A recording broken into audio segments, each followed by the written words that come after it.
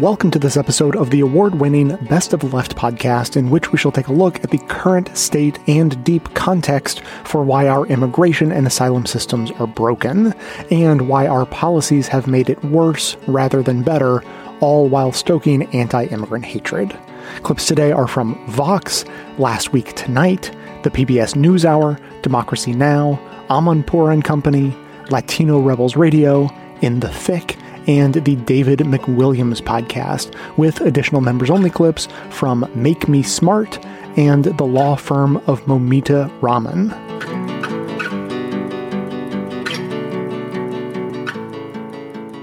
Before the 1990s, undocumented immigration into the U.S. looked very different. For one, it was usually temporary. People used to go back and forth across the border. They would go north and, for the harvest, and they would earn some money, and they would go back to Mexico. And if they wanted to come live permanently in the U.S., there were a few legal channels, but not many. If they married an American citizen, they could get lawful status. Or if maybe their brother was a citizen already, he could sponsor them. Or an employer could. And these could be done after they were already living in the U.S. undocumented.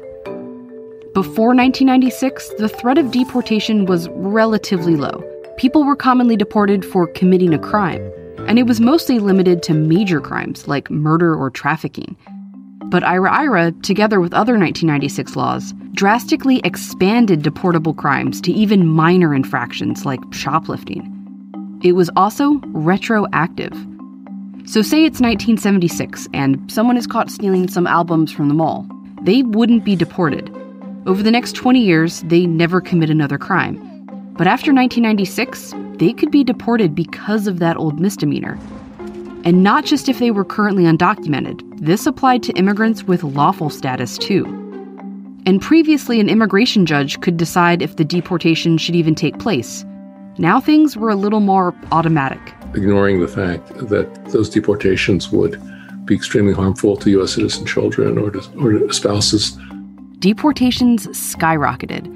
And IRA created the framework for future laws that further expanded reasons people could be deported, especially after 9/11.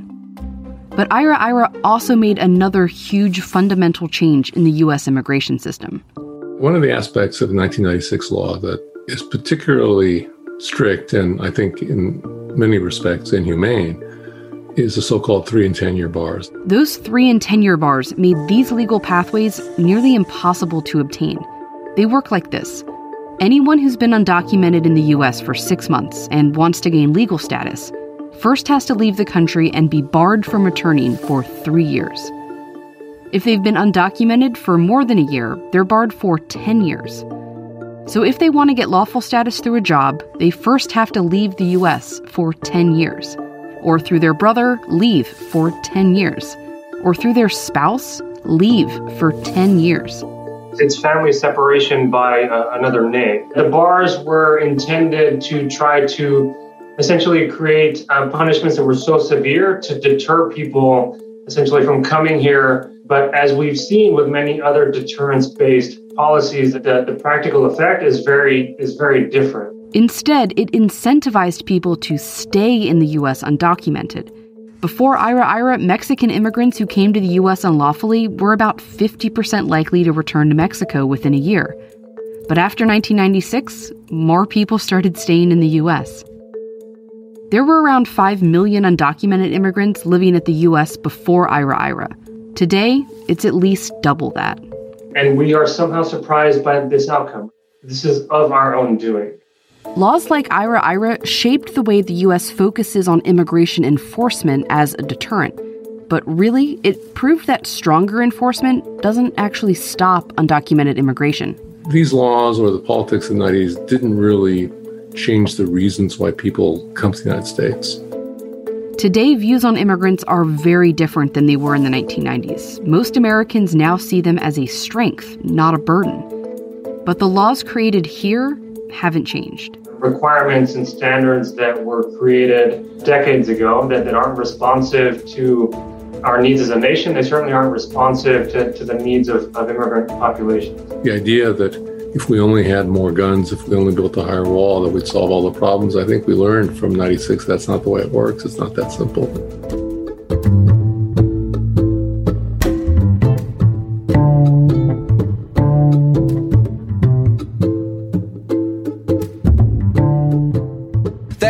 a lot happening at the border right now. The number of migrant encounters there, which was rising before Biden came into office, reached a record high last year. Now, that has happened for a number of reasons, including that we're coming out of a global pandemic, and multiple countries from Haiti to Venezuela to Ukraine are in crisis right now. So there's a high number of people forced to flee their homes. Plus, some asylum seekers may understandably have been encouraged by Biden's rhetoric on the campaign trail, which was notably different than his opponents. Look, I can only imagine what it's like to see someone in your family deported. That's right. I can only imagine what that's like. And to me, it's all about family. Beginning, middle, and end. It's about family. That's not going to happen in my administration. The idea you can't even seek asylum on American soil? Can't even seek asylum on American soil? When did that happen? Trump. It's wrong. You're going to change that? Yes, I am. Promises like that are why we cited Biden's potential to undo Trump's damage on immigration as a key reason to vote for him just a week before the election. Now, did we make the difference? Who can say? Nurses are the real heroes. Unfortunately, though, when it comes to the southern border, Biden has disappointed in a lot of ways. But it is not because he's opened up the country to an invasion. It's actually in many ways the opposite. Many migrants, including asylum seekers, are finding it impossible to access this country through our ports of entry, and the conditions that they're facing are dire. In many border cities, shelters and detention centres are reportedly near capacity, with the director of one of them saying, "Every day I turn away at least 10 families with children." And just last month, at least 40 people died when a migrant centre caught fire. And frustratingly, a lot of this has been exacerbated by US policies that are well within Biden's power to remedy, and yet he hasn't. And that is basically what our story is about tonight. It's about what Biden promised to do, what he has and hasn't done, and how his latest efforts to fix things might actually make them worse. And first, let's acknowledge it is impossible to assess what Biden has done at the border without looking at what he inherited. Trump campaigned on high-octane xenophobia, and his policies reflected that, from large-scale family separation to attacking DACA to his so-called Remain in Mexico policy, which led to massive encampments of would-be asylum seekers south of the border. And Trump approached all of it with his signature clarity. The immigration laws are horrible. We're doing an incredible job. We're doing a record-breaking job, but we have bad laws. You know, when you have bad laws, you can do good, but you can do a lot better if you had good laws. Okay. I mean, that is total gibberish, but if you look at what he's saying closely there, you'll find it's also, and this is true, a haiku. I'm kidding, it absolutely isn't, but wouldn't it be great if it was? If that buffoon was capable of accidental beauty, but it's not, and he isn't, so we're back to square one. Now, to Biden's credit, he created a task force to reunify the separated families, he strengthened protections around DACA, and he suspended the Remain in Mexico policy, and yet there remain huge numbers of people stuck just south of the border in camps that look an awful lot like the ones that were there during Trump. And a significant reason for that has to do with a policy called Title 42, which allows the US to kick migrants out of the country with shocking ease. Now, we've talked about it before, but just as a refresher, it's not actually an immigration law at all. It is an arcane public health order aimed at preventing the spread of communicable diseases. The Trump administration implemented it in March of 2020, invoking it as a safety precaution intended to prevent COVID-19 from spreading through Border Patrol stations. But the truth is, long before COVID, its use had been floated by Stephen Miller, a child's answer to the prompt, draw Squidward from memory. In fact, the invocation of Title 42 was referred to as a Stephen Miller special. He was all over that, a sentence I truly hope no one has to speak or hear ever again. And Miller has bragged about Title 42's sweeping powers. The principle of it is very simple, which is that during a pandemic, if you come into this country, your very presence here, if you enter unlawfully, is a threat to our public health. Full stop. You go home. While Trump claimed that the order originated with the CDC, one former health official said that they were effectively forced to implement it, adding it was either do it or get fired. In fact, the CDC scientist said there was no evidence Title 42 would actually slow the spread of coronavirus. But the reason Trump seized on it is pretty obvious. Under normal circumstances, migrants have the legal right to ask for asylum no matter where they cross the border. But like Incel Caillou said, Title 42 gave the government the power to rapidly expel any migrant without giving them an opportunity to make a case for staying in the country legally, including to seek asylum. And you would hope that upon taking office, Biden would move as fast as possible to get rid of it. But instead, his administration has been all over the place. Just a few months into his presidency, his Secretary of Homeland Security sent this message to potential migrants. The message is quite clear. Do not come. The border is closed. The border is secure. We are expelling families. We are expelling single adults under the CDC's authority, under Title 42 of the United States Code, because we are in the midst of a pandemic, and that is a public health imperative. Except it wasn't a public health imperative, and everyone knew it. And look, if you're going to parrot Trump's harmful talking points, at least throw in some of the funny ones as well. Every time you do a press conference to bolster some bullshit xenophobic policy like Title 42, you also have to go off on a tangent about how Robert Pattinson should have dumped Kristen Stewart. It is the least that you can do. For months afterward, the Biden administration let the policy stand and even at one point defended it in court.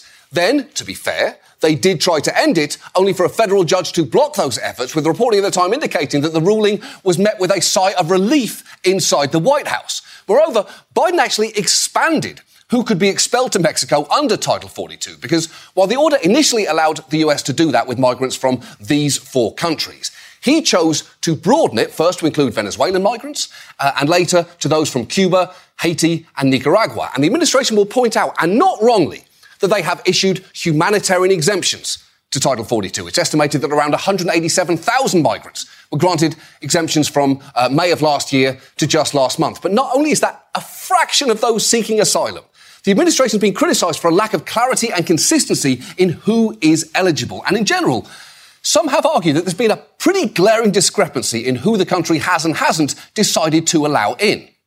At a migrant shelter in Tijuana, Mexico, claims of a double standard. Special treatment for Ukrainians fleeing the war and being admitted to the U.S. I love that the government is helping them because they're going through a really hard situation. But that's not what happens for people here. Exactly. We should all be treated the same way. How do you guys account for the difference in the treatment between them and you guys?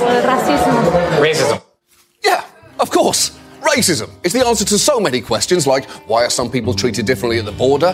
Why did Roseanne Barr get fired? And why does your grandpa insist on pronouncing Kamala the way that he does?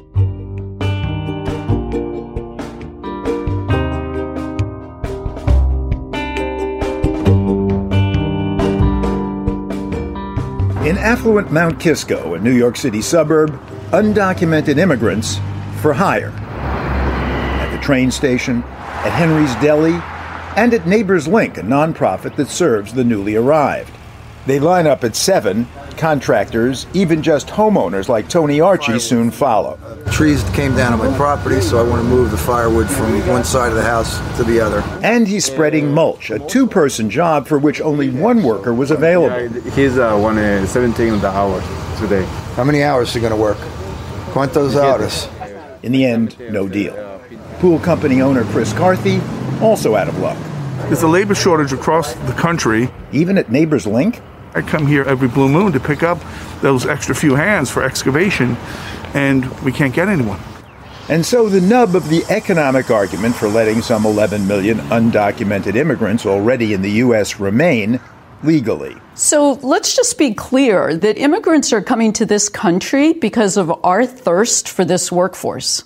Carola Bracco runs Neighbors Link. They are taking on jobs that often complement the workforce that was born in this country because of the fact that they're willing to do these jobs. Jobs in agriculture, construction, landscaping, cleaning. And who's bussing tables at restaurants, washing dishes, cooking? This is the apron with the logo. This man, whom we've decided not to name, has worked in restaurants for 20 years since slipping across the desert from Mexico. A couple restaurants in Manhattan. Also, I used to work in the airport, JFK. Catering for American Airlines. In 2008, he moved up to Trump National Westchester Golf Club. Were there many other undocumented people in the club? A lot. I would say 30% of the employees, maybe more. In the grounds, kitchen, wait staff, maintenance. We're pretty much all over the club, illegal people. Did people know that you were undocumented? The people who hired you? Yeah, they know. How do you know they know? This is the card that I told me this is too fake for accepted. How could they not have known, he says, given that they noted the obvious inauthenticity of his ID? So I gotta get another one. I gotta spend another $45. Both bought on the street from people hawking fake IDs. All you have to give is the picture, and they do the rest. Now, this man lost his job at Trump National Westchester in 2019 after news reports that the club had hired undocumented immigrants. At the time, Eric Trump said the company planned to check workers' status in the future. But in his decade at the club, this worker had risen to banquet chef, selfieing with the likes of baseball legends Pedro Martinez and Mariano Rivera, and earning as much as $70,000 a year between the club and odd winter jobs. Couldn't they have found citizens to work for that kind of money? I guess now, because it was days that I started 6 a.m. and I was in the club until like midnight, nonstop. So I guess not everybody do that. And sometimes I was mad, of course, because this is too much. But at the same time, I feel like I got my hands tied. If I say something, they might fire me. They might say something, to the authorities, ICE in this case. Because you're always at risk, yes? Yes. We are in risk every day. So, economic argument number one. The undocumented do jobs nobody else will. Okay, another point. Somewhere between 50 and 75% of undocumented workers pay taxes, says the nonpartisan Congressional Budget Office. Oh, God, all the taxes that I've been paying since I'm in this country, since 2002 until 2020. I got to pay taxes like a normal person, like a person with documents. So they contribute to the economy in production and in taxes, which pay for benefits that the undocumented can't always use. Medicare, Section 8, they don't qualify for food stamps, a whole variety of services that they don't qualify for. Undocumented immigrants provide yet another economic advantage for those worried about Social Security's finances. So you paid Social Security? Yes, every single year since day one. Will you get Social Security when you get older? I don't think so because, no documents, no Social Security. There is a large fund that the Social Security Administration has that are benefits that will never be paid out to the people that paid the funds in.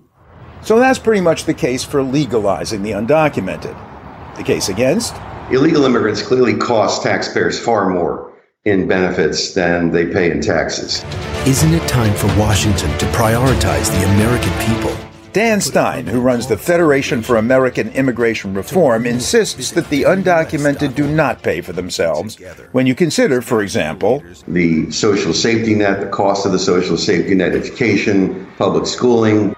Worse still, he says, they drive down wages. The percent of Americans in the labor force is at an all-time low. One of the reasons is systemic illegal immigration.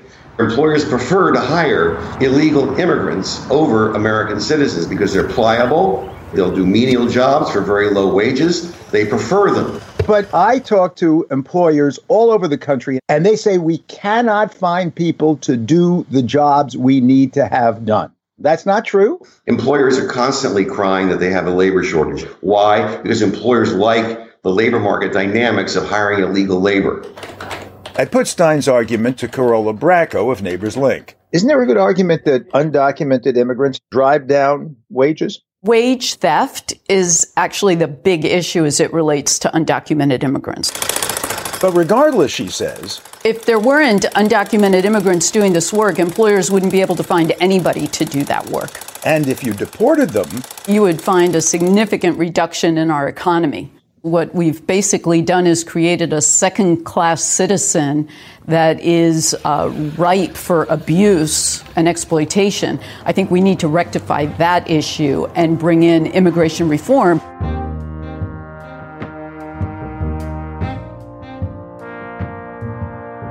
Our ad system respects your privacy, but if you'd like to get rid of them entirely, we would love to have you as a member of the show.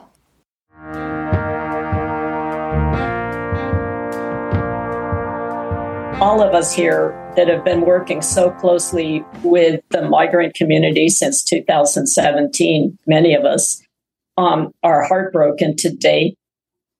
This certainly is I can only describe it as a hate crime. It was motivated by hate that has been, of course, fomented for a long time by the right wing, and especially during the Trump administration.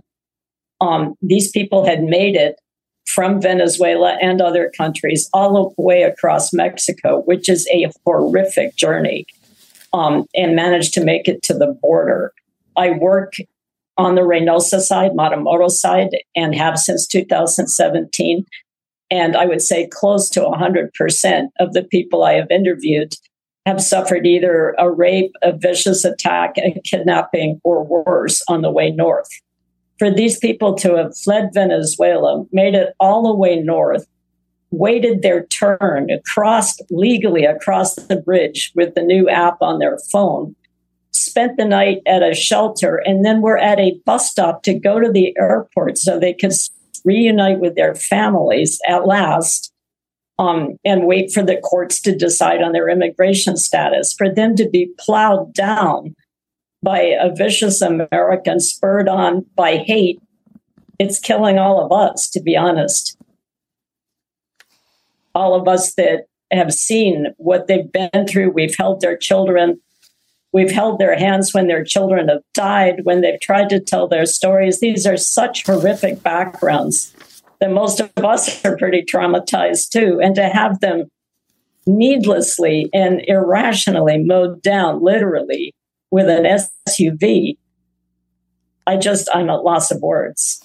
I wanted to ask you about the comment of the ACLU of Texas, noting the crash followed weeks of escalating anti-immigrant policy that has been made by Texas lawmakers. And while the Biden administration considers imposing a new ban on the right to seek asylum in the United States when the Trump-era Title 42 ends on Thursday. In a statement, the ACLU wrote, President Biden, Texas Governor Abbott, and other elected officials continue to spread fear about immigration instead of treating the needs of people crossing the border as a humanitarian matter. Can you talk about the context this is all happening in? Yes, certainly there's been a ridiculous amount of fear-mongering and villainization, politically inspired, against migrants from the beginnings of the new migrant waves. Certainly starting in 2017, but even before. Remember, they're all rapists and murderers. In fact, a majority of them are families. The forced recruitment age by gangs in most of Central America. If your little boy is between 8 and 10, they're going to come for him. One mother said no, and they chopped the child's fingers off with an axe to convince her. What we have to understand, these people are not coming here to buy a fancy refrigerator. This is an incredible migration north out of desperation to save the lives of their children, whether from political violence or from cartel violence, which is now out of control. I note that for Reynosa and Matamoros and most of Tamaulipas, the United States Department of State has declared it a Category 4 insecurity. That makes it the same as Iraq and Afghanistan. When we tell people to wait in Mexico or go back where you came from, we're saying, why don't you just sit down and watch your children drop dead? We need to think about that. We need to think about it not just legally, but we need to think about that in terms of our national identity.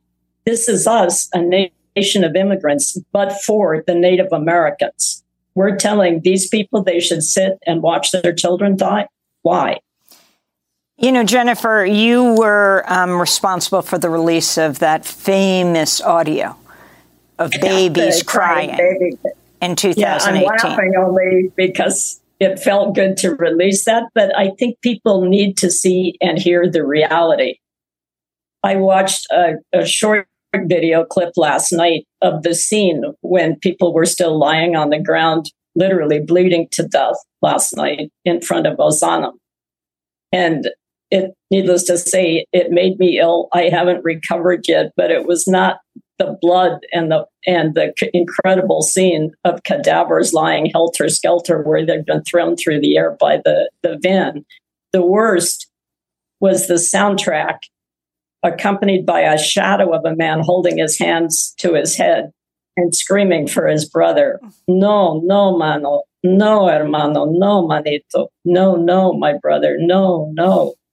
But the tone of utter despair. They were just about to reach safety with their families, and now the young man is dead. I think most people like to read statistics. They like dry press articles. I invite any of them to come down here. People are pretty much scared to come down here now that there was the shooting in Matamoros, but that's an hourly reality for all of the migrants. Someday history is going to show who the migrants really were, and the fact that we knew perfectly well who they really were. And then everyone's going to ask us, our children and our grandchildren, why did you turn a cold shoulder to them? This is a time for a moral and historical decision by all countries.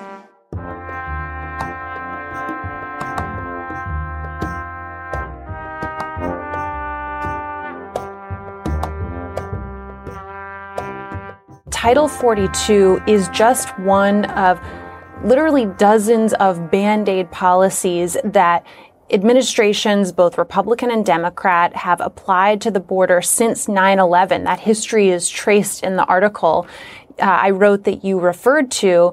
So, under the Trump administration, which was really desperate to curtail the number of people requesting asylum, Stephen Miller, who was President Trump's chief immigration advisor, he scoured federal law and looking for ways that the president could bypass Congress and shut the border down himself. I documented this in a front page story in the New York Times. He finds Title 42. He tries to put it in place initially based on small public health issues, outbreaks of things like lice and the flu, and White House lawyers tell him, no, this isn't serious enough to invoke this public health rule. And so when the coronavirus pandemic comes around, it actually offers an opportunity to Miller. The Trump administration pushes forward Title 42 kind of under the guise of a public health concern, but it was really just an attempt to minimize the number of people seeking asylum. But here's the problem with Band-Aid solutions that cut off access to a portion of our immigration system, but not the entire thing. When Title 42 cut off access to asylum, illegal crossings rose really dramatically. They had been very low because prior to Title 42, most people crossing the border were turning themselves over to border agents and requesting asylum. So illegal crossings close. Now we have Title 42 lifting, which affords some people access to asylum again, but the Biden administration attempting to replace it with yet new Band-Aid solutions that I think, as you mentioned, are both being challenged in court, and I think are just not going to meaningfully address the much more powerful factors, those that draw people to the United States, are very significant labor shortages, American employers who are frankly desperate to hire migrants, and then on the other side of the border, factors like climate change, instability, violence, severe hunger that are pushing people to the United States. These minimal policies really are no match. But in terms of the quiet that we're seeing on the border today, it's very typical for a surge in migration to occur right before a transition in administration or a change in policy. Those moments offer smuggling organizations the opportunity to, basically start a fire sale and say, hey, everybody, you need to take our services because things are changing. And then the change takes place, numbers go down. This is very much typical and not surprising. And so that's kind of why I'm trying to take the opportunity to draw the conversation to our bigger immigration issues. and not just the border on a day-to-day basis. It's so important that you just explained it the way you did and laid it out the way you did, because clearly this is an issue that's been grappling, multiple administrations, both Republican and Democrat. And it's notable that the difference it makes when a candidate is seeking the presidency as opposed to when they're actually in office, because then candidate Biden was really campaigning harshly against Title 42. And yet here we are 2 years into his administration, and finally you see this program lifted. I do want to play sound from the president, who is under no illusions that this process is going to be without chaos. He addressed it and said as much just earlier before this expiration. Let's listen. So, but it remains to be seen. It's going to be chaotic for a while. And as an example, as I raised in the meeting, when they said, well, we're going to cut and no spending more money. So what the hell happens? If you cut, you're going to cut people at the border? You're going to cut agents at the border? We need more at the border, not less at the border. So you're right to describe these policies as really Band-Aids. And what needs to happen is Congress needs to get its act together and on a bipartisan basis really enact significant change here. Without that, once again, we are seeing this president and administration taking unilateral action. Can you just explain for our viewers the difference? Because there have been criticism from both Republicans and Democrats about this policy that has been introduced by President Biden, looking quite similar to the policies that had been enacted by his predecessor. Absolutely. So I think one of the things that the Trump administration created, former President Trump was so focused on immigration and immigration policy that he sort of made it seem to the American public like the president sets immigration laws, which of course is not true. So what presidents can do is issue memos, issue regulations that chisel out different ways in which the existing set of laws are applied. Many times, presidents will attempt to go too far, and that's what the ACLU, which is challenging the Biden administration in court now, contends. It's the same thing that they argued against ways in which the Trump administration eroded the asylum system. So the baseline, an important thing for people to understand, is that the United States immigration laws are very outdated. They have not been updated in decades, and they don't address the current geopolitical realities. They don't address the circumstances that are drawing people to the United States, nor do they address those pull factors I mentioned earlier. The need for migrants who ideally would arrive in the United States in a safe and legal way.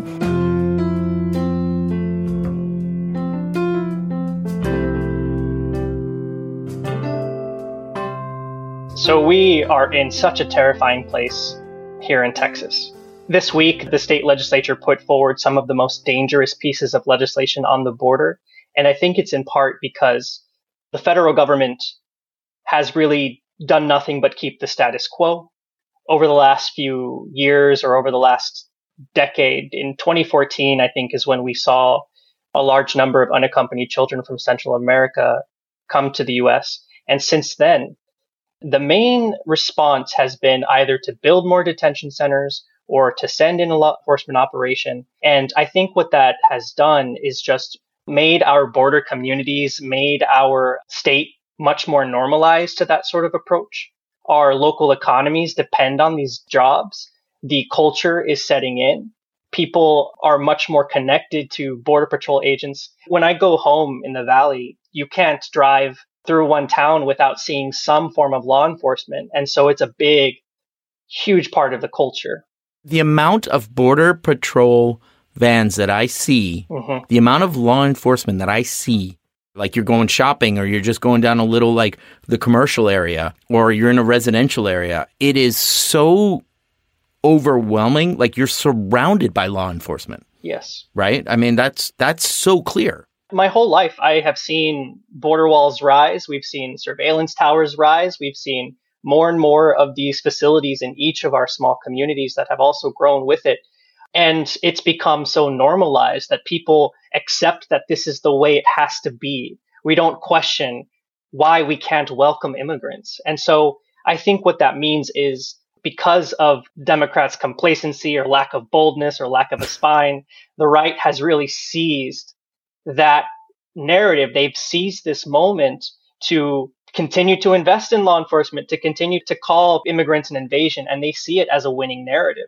And so that's why we've had counties across the state of Texas, I think maybe more than 50 at this point.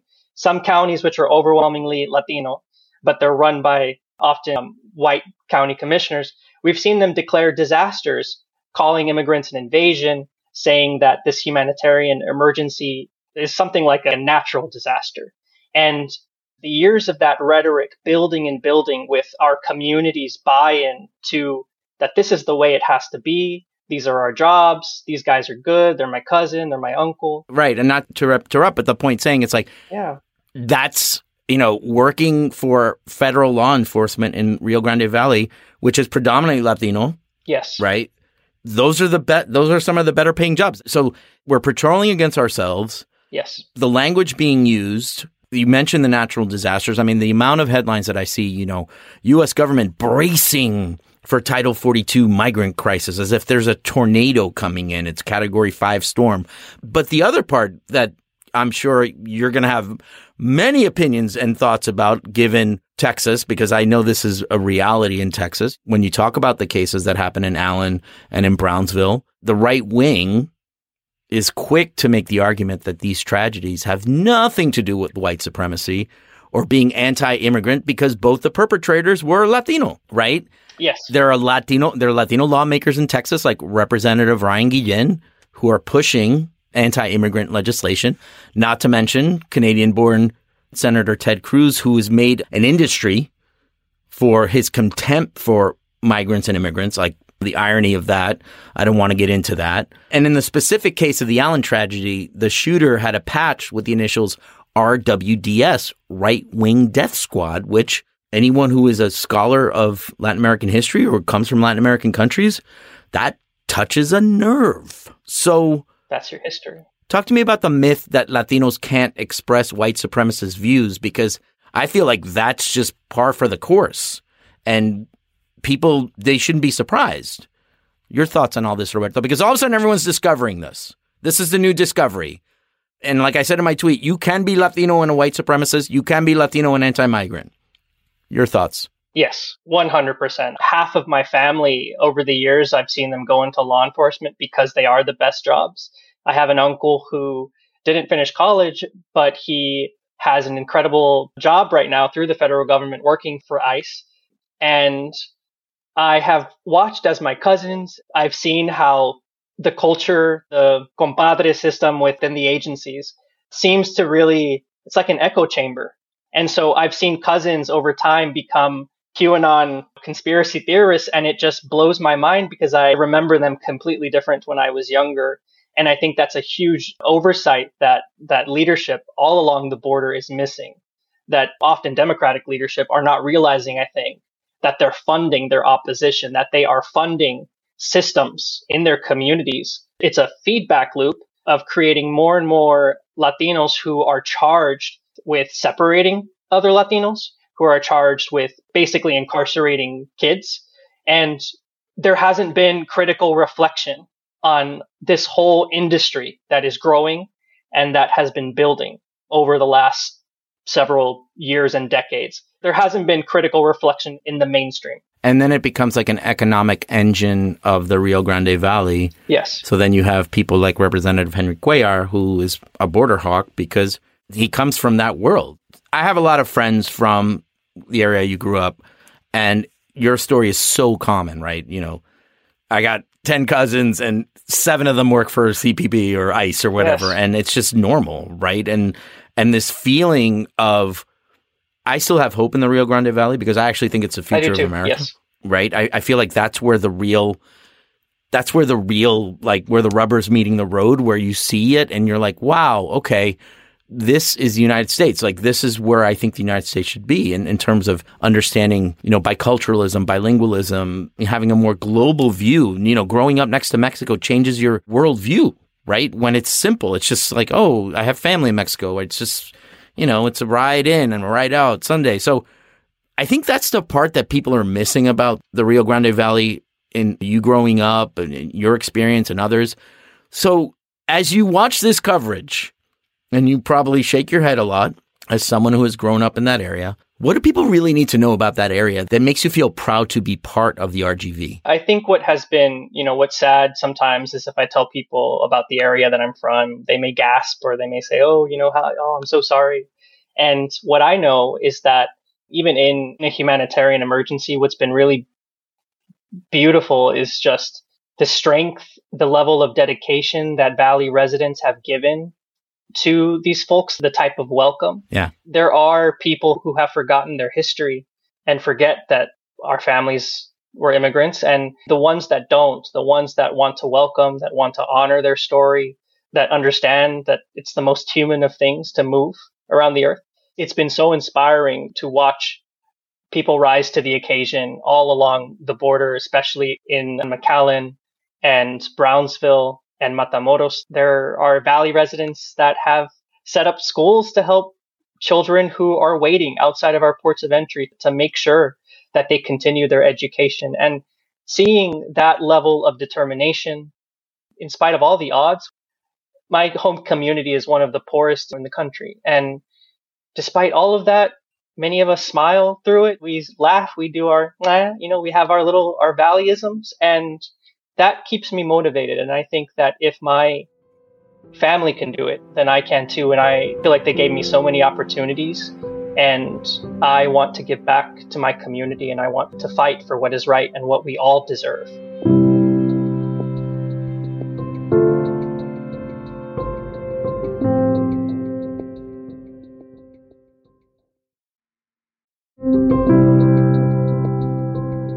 We've been hearing a lot of stories lately about migrant labor, specifically child migrant labor in the meatpacking industry in the Midwest and in plants manufacturing some very well-known products. There's also the horrific results of a 2021 investigation by the Department of Justice that found Georgia farms treated workers like modern-day slaves. All of this not only underscores the importance of your investigation into the H-2A visa program, but also the importance of migrant labor in feeding the country at all times. In fact, let's take a listen to this clip from part 1 that explains how vital H-2A workers were during the pandemic. When the pandemic hit in early 2020, when the United States closed its borders, there was one major exception. The U.S. not only continued issuing H-2A visas, it made the process of getting them easier. So they're going to come in, and they're going to be given a certain pass, and we're going to check them very, very closely, especially over the next month. I've given the commitment to the farmers they're going to continue to come. We couldn't eat without them. We still can't. It's been like that for decades, ever since the U.S. needed to address labor shortages during World War II. It isn't easy to find men willing to take on such undesirable kinds of work. Understandably, then, the American farm labor supply falls short and is supplemented by Mexican citizens. As we hear this, could you tell us, Fernanda, about the disconnect between the need for migrant labor and our disregard for the people behind the labor? Yeah, I think it's pretty clear after reporting on this for many years that these men, because they're mostly men, are not seen as people. They are workers. They're not fathers. They're not sons. They're not brothers. They're not human beings. They are a labor force. And I think that when you look at the pandemic, I remember I spoke with the vice president of the U.S. Apple Association at the time. And what they told me was that without these workers, everything ceases to exist. And that's because the U.S. has become increasingly dependent on H-2A workers. So the U.S. didn't used to be this dependent on H-2A workers as early as, the early 2000s, but now we are. So when you close the borders and in the pandemic, when literally no appointments, nothing, but we could not do without the H-2A workers. So there's this exception to the rule, and they start to expedite the visas. So instead of saying let's slow down because of the pandemic, it was the opposite. It was how can we get these workers here?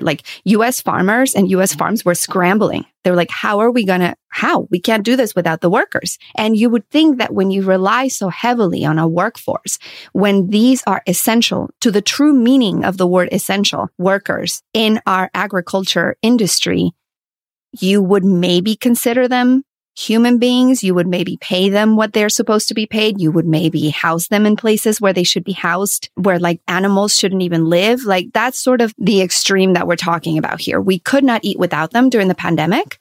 And yet we put them in situations that did not show at all, not on paper with their pay and not in their work and living environment, that they were indeed essential. Yeah, and we still cannot eat without them, right? I remember as I heard the two parts of the investigation, you mentioning both the benefits and also the drawbacks of this program that's clearly very necessary for the American people, the American economy.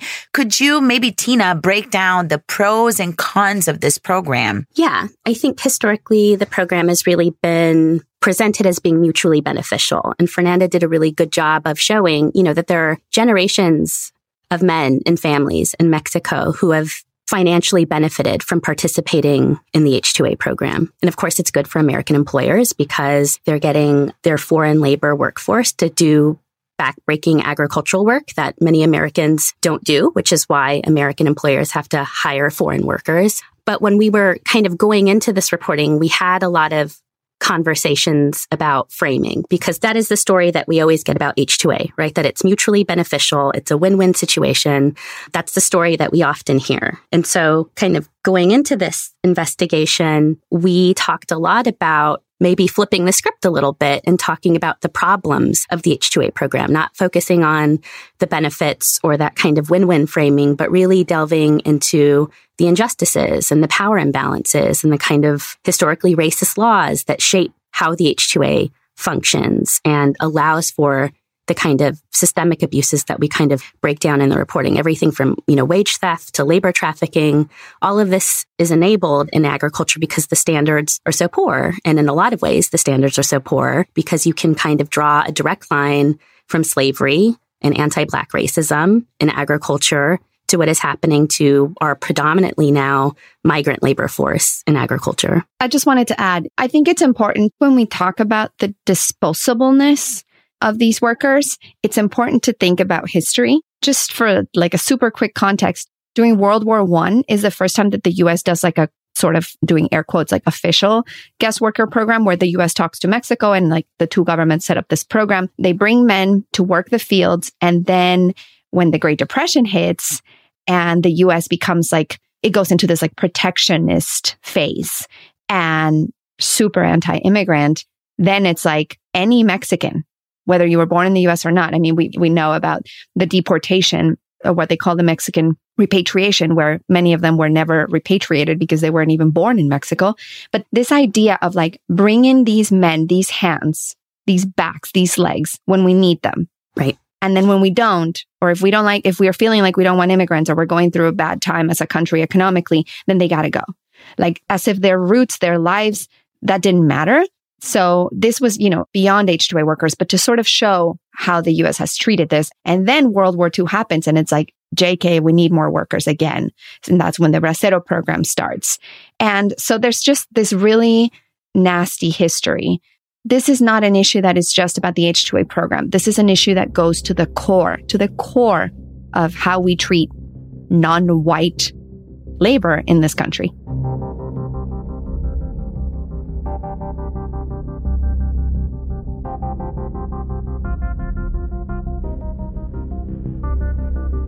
The history of humanity is travel, right? Humans migrate. We got up out of Africa on our hind legs and went for a stroll. Yeah. And we haven't stopped walking since, right? But the other history of humanity is tribal behavior. So you've got these two things hitting each other's It's pulling up the drawbridge business. So the humans want to travel. We are curious. We are adventurous. We are opportunistic. We want to break out of the tyranny, many of us do, of our hometown, our home country. And we want to make a life for ourselves, this sort of idea of striving. Then the other side is we also like, as a social animal, to be quite tribal. And it's these two things are rubbing up against each other. But what I want to do in this podcast is I want to nail the idea, for once, that immigrants leech off society. Because that is the message that has been given to people. It's an easy message to accept. And if you look at the data, and that's the one thing about economics, it lives or dies by statistics and facts and data and numbers. And if you look at the data, it is unambiguous that immigrants, maybe because of the inner fire in their belly when they leave their country, that immigrants change the host society for the better. And on an economic basis, every single metric is overwhelmingly pro-immigration. Yeah. So it's important to actually come out of that. I was just going to say, just on that point, the very fact, the energy and the initiative that it takes to actually get up off your arse and go. And you go not to leech off somebody else. Nobody goes to leech. You go for a reason. And the reason is to better yourself and, you better the community that you enter. You're absolutely right. You're absolutely right. We're going to come back to this. One of the statistics on that is welfare tourism, John. Yeah. The European Foundation has shown, right? So one of the big myths is that, people from Eastern Europe come to Western Europe because our welfare is better. And that is, you hear that all the time, particularly in sort of racist nationalist politicians. The data says the opposite, that immigrants from Eastern Europe are far less likely to be depending on welfare than anybody else. But we'll go through the figures. But there is one thing to say at the very, very start, right? Is that all of us Irish people have a brush with an experience of immigration. Whether unusually a wee bit like me, you're actually somebody whose grandparents, bizarre decision to take to emigrate into Ireland in 1910. This is not the most clever move in the whole world, right? So there's some of us have that background, but most of us have the opposite experience, which is having gone to other places. So it's not that we should be aware of our history, but our history echoes the idea that we were those people. And not only that, there's a great line in the Louis MacNeice poem, Dublin, which is, I'll read, it's the last verse of the poem. It's one of my favourite poems. Fort of the Dane, garrison of the Saxon, Augustan capital of the Gaelic nation, appropriating all the alien brought. You give me time for thought, and by the juggler's trick you poise the toppling hour. O greyness run to flower, grey stone, grey water, and brick upon grey brick. That's our city. That's Dublin. That's our city. Louis MacNeice. Exactly, and it always has been welcoming foreigners. And I'm faking evidence of that, right? Yeah. So let's look at what's going on right now. The first thing to point out is that there has been a very big increase in immigration in the last 12 months. So this is why I think these senses are really heightened. And it's true. If you just look at the numbers, right? 120,700 immigrants arrived in Ireland in the last 12 to 18 months, right? And the reason it's a bit different is we've got accurate data up until April of last year, and then we've more sort of estimates, right? That is a 15-year high. The last time that amount of immigrants came in was 2007, 1 year before the Great Crash, and they came in here to basically work on the sites. Yes. Right? Yeah. So that is true, okay?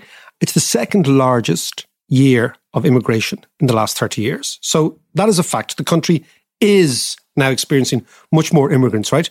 The majority of these people, John, came from beyond the EU or the UK, right? And that's largely from Ukrainians. So 28,000 Ukrainians came here from April. I think that's figured close to 60,000 or 65,000 now. So, I mean, if people feel that there are a lot of more foreigners here, it's true, there are, right? And in total, the immigrant population is 13.8% of the total population, which is about 768,000 people, right? And that is set to rise. The Fiscal Council of Ireland, who do all the projections for the future, they say that we're at about 13% now. The immigrant population will be about 17 or 18% in 2050. Okay. So that is the background noise. So it's definitely happening. Now, the question is, for Irish people, is that we are the country that has done probably the best in the world out of globalization. Probably the best in the world. So in the last 30 years, the living standards of this country have expanded dramatically, the opportunities, all that stuff.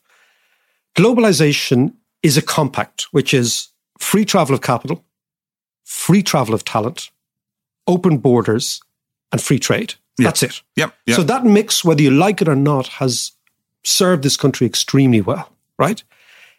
You cannot have free capital coming in, investment, multinational companies, all that stuff, and block immigrants. Yeah. You just can't have it. Now, it doesn't mean you don't have an immigration policy. You have to have some sort of immigration policy.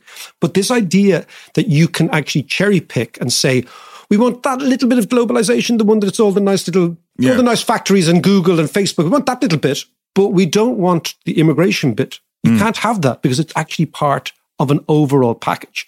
And as I've always said, if we want to have a high-wage, high-skill society, we need to supplement our population with foreign talent. Now, we've done the low skill, low wage option. Yeah. Think the 1950s and 1960s, and it wasn't that pretty.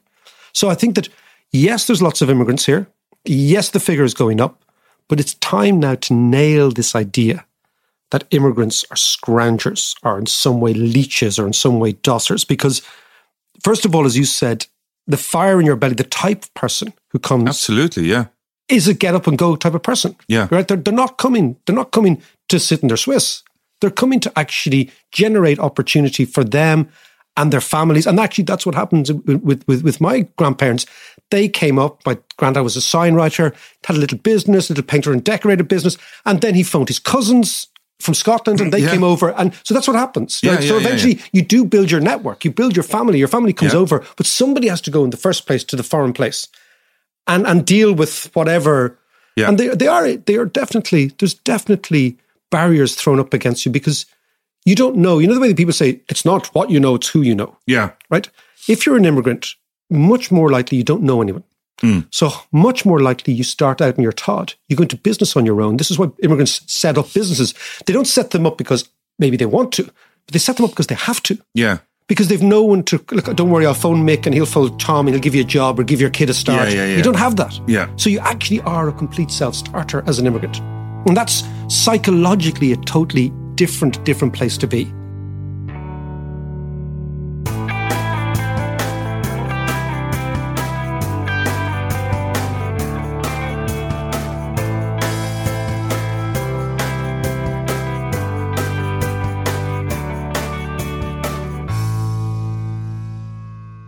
We've just heard clips today, starting with Vox explaining the anti-immigration law from the 90s that broke the system.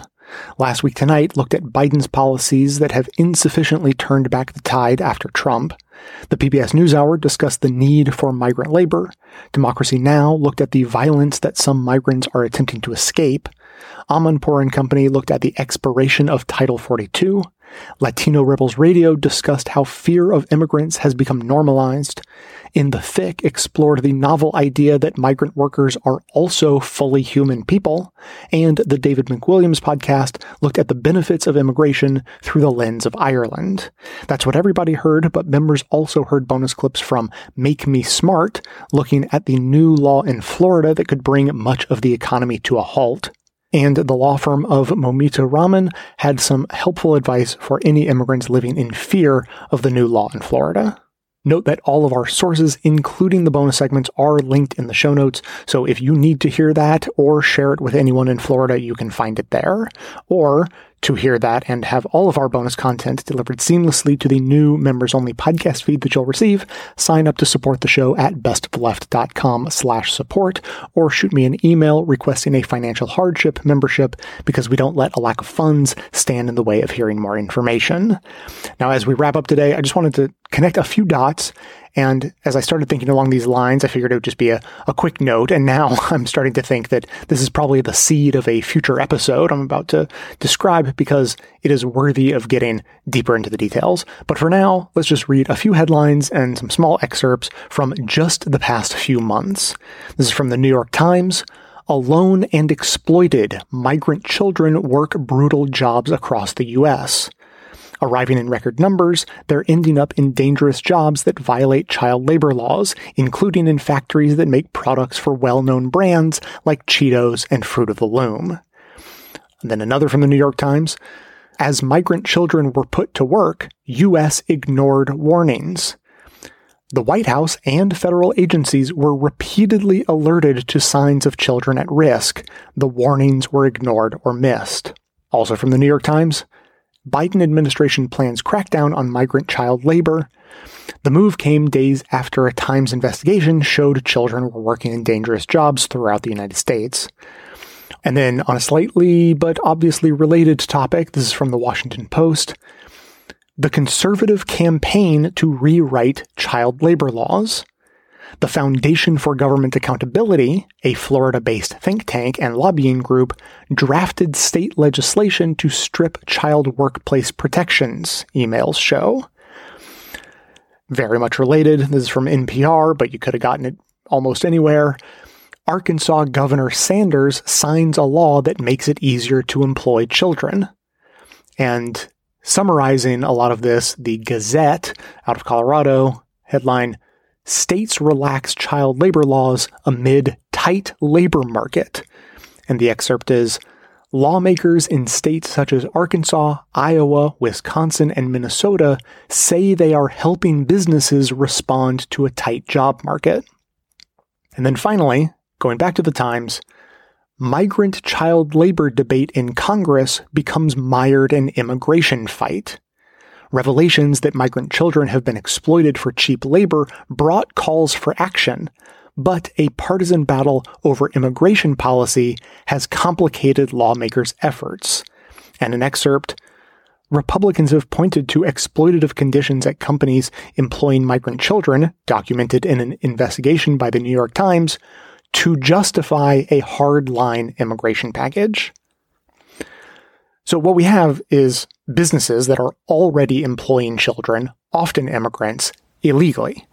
And they're lobbying to make that exploitation legal, particularly in Republican-led states that can be convinced of such things if you say that it's good for business.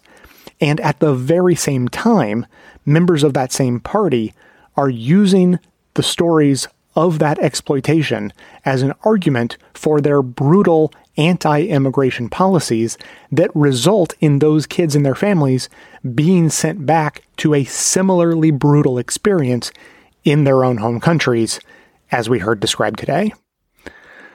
I mean, there's cynical, and then there's cynical. That's going to be it for today. As always, keep the comments coming in. You can leave us a voicemail or send a text message to 202-999-3991 or send me an email to j@bestofleft.com. Thanks to everyone for listening. Thanks to Dion Clark and Aaron Clayton for their research work for the show and participation in our bonus episodes. Thanks to our transcriptionist trio, Ken, Brian, and LaWindy, for their volunteer work helping put our transcripts together. Thanks to Amanda Hoffman for all of her work on our social media outlets, activism segments, graphic designing, webmastering, and bonus show co-hosting. And thanks to those who support the show by becoming a member or purchasing gift memberships at bestofleft.com/support through our Patreon page or from right inside the Apple Podcast app. Membership is how you get instant access to our incredibly good and often funny bonus episodes, in addition to there being extra content, no ads, and chapter markers in all of our regular episodes, all through your regular podcast player. And if you want to continue the discussion, join our Discord community. There's a link to join in the show notes. So coming to you from far outside the conventional wisdom of Washington, D.C., my name is Jay, and this has been the Best of the Left podcast, coming to you twice weekly, thanks entirely to the members and donors to the show from bestoftheleft.com.